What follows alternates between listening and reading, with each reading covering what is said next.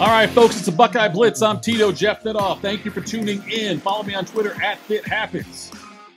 We are presented by BetUS.com. Bet with a 3-decade leader. BetUS. Join now for a 125% bonus using promo code DSP125 or a 200% bonus with crypto using promo code DSP200. Bet sports, casino, horses, pop culture, and more at BetUS.com.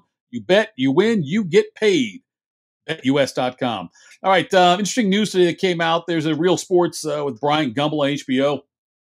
And Kevin Warren, the Big Ten commissioner, was a member, appeared on that show. And Bryant Gumbel, the transcript was released by HBO Real Sports. And Warren says, I could see the Big Ten going to 20 teams. I could see perpetual and future growth, which makes perfect sense. I think that you're going to end up with the Big Ten having 20 teams anyway. When it's all said and done, I think the SEC will have 20 teams, and there'll be a third probably 20-team conference, something along those lines. But absolutely, I can see the Big Ten going to 20 teams. They just signed this new deal. The Big Ten did, as I said in my last podcast, that included NBC, CBS, and Fox. That's going to be about $1.2 billion with a B billion dollars per year for the Big Ten Conference.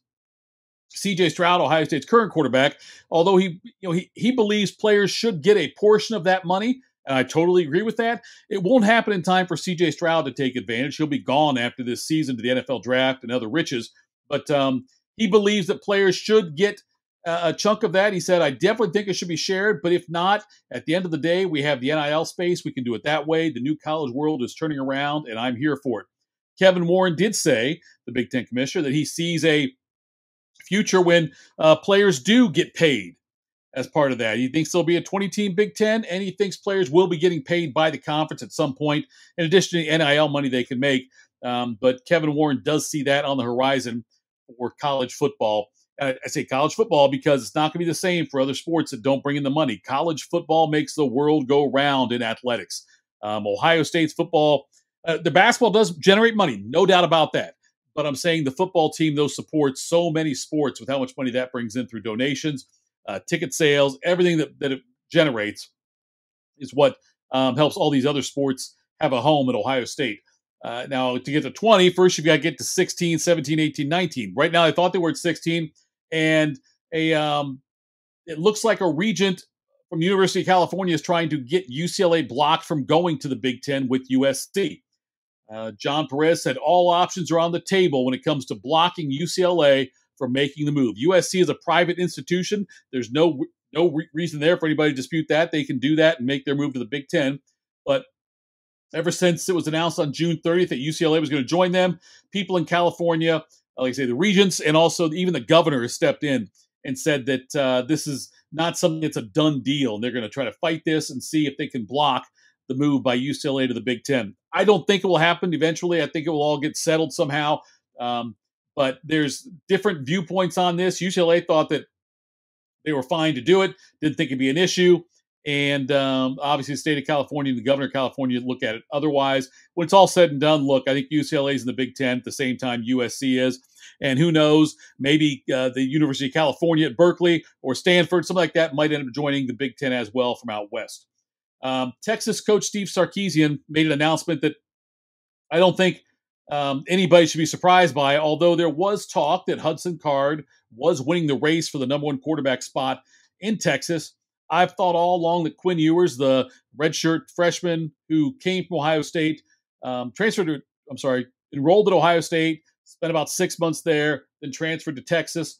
At all the NIL deals he's got, 5-star prospect, top quarterback in the class of 2021. And he's been named the starting quarterback for their first game coming up. And I'm not surprised by that at all. Like I said, I think that Sarkisian needs Ewers to win the job and needs him to play well. If you have a 5-star quarterback there and this guy that everyone's anointing as the next great thing as far as quarterbacks go, if he doesn't play well for you, it's your fault, not his fault. I'm not saying that's the right way to do it, but that's the way it will be viewed. It'll be viewed that Sarkisian failed him and failed the program. It won't be on Ewers. All the finger pointing will go straight towards Sarkisian if Ewers does not play and does not play well. So it felt perfectly normal. I'm not surprised at all that he has to do that Sarkisian announced him as the starter. Ewers' second game of the season will be a tough one. at home against Alabama. That'll be must-see TV for me. And Card last year, Hudson Card, did start the first 2 games last year for Texas, and then he was benched for Casey Thompson.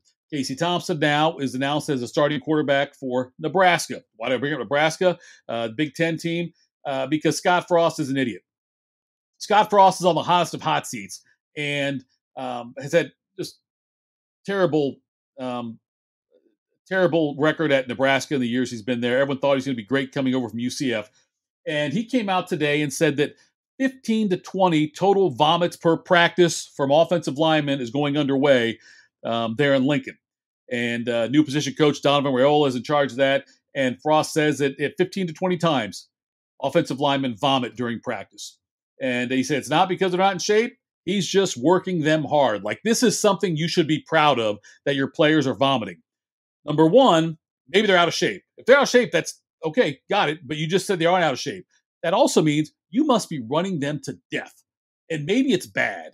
Maybe you should look at it, instead of being proud of the fact you've got your players vomiting 15 to 20 times per practice, maybe you should look at why. Maybe things are going, maybe they're pushing him too, maybe they're being pushed too hard, almost to an unhealthy state. So that it's hard for me to picture a guy being as highly paid and as educated as Scott Frost is to think that's a good thing, something to like rah-rah about, that 15 to 20 times a practice offensive linemen are vomiting.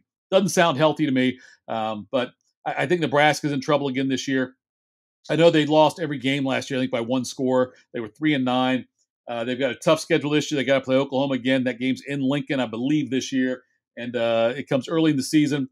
And if Nebraska gets off to a slow start, I could see them making a move and getting rid of Scott Frost. And if Carolina in the NFL gets off to a slow start with Matt Rule there, I could see Carolina getting rid of Matt Rule. Nebraska and Matt Rule, I think, would be a very good marriage. Smart for both people, both sides, Nebraska and for Matt Rule, to maybe come together on an agreement and let Matt Rule be the next head coach of Nebraska. I've said it before. I feel like Nebraska has sold the Big Ten I think they've done an awful job in the Big Ten, and I think the Big Ten deserved a better Nebraska product than they got. When Nebraska came into the Big Ten, I was super excited about it because of the history of Nebraska, and I thought it would be impossible to get Nebraska to the lowest point where they are right now. But somehow the Cornhuskers, with their bad coaching hires and bad AD hires, poor recruiting, they have done it. Nebraska has been a shell of what they once were. And the Big Ten, really, they should be pissed off about it, because this is not the Nebraska that the Big Ten thought they were getting. One other news, Urban Meyer, former Ohio State coach, former Jacksonville coach, is now returning back to the broadcasting career. He's going to be on Big Noon Saturday again for Fox, like he was the pregame show. He was doing that for a couple years after he left Ohio State, before taking the Jacksonville job and then getting out of that after less than 1 full season. So Urban Meyer, look, he's great on TV. I don't think he'll ever coach again. I could be wrong, but I don't think he'll ever coach again. I think he's better suited for TV now. And with the way things went down and kind of the way he's left a couple of situations and with other teams, I don't know if it's in a team's best interest. If a team got desperate enough, they'd probably make a big time push to hire him. But I'm not sure if he's going to be a successful head coach again at any level. All right, that's it for today's Buckeye Blitz. Thank you so much for tuning in. Lots more to talk about, folks. We're getting closer and closer. A couple of weeks from that Notre Dame game. This Saturday, August 20th, is the last Saturday without college football until 2023. So get all your chores done, because college football is ramping up. Thanks a lot for tuning in. @ThitHappens on Twitter.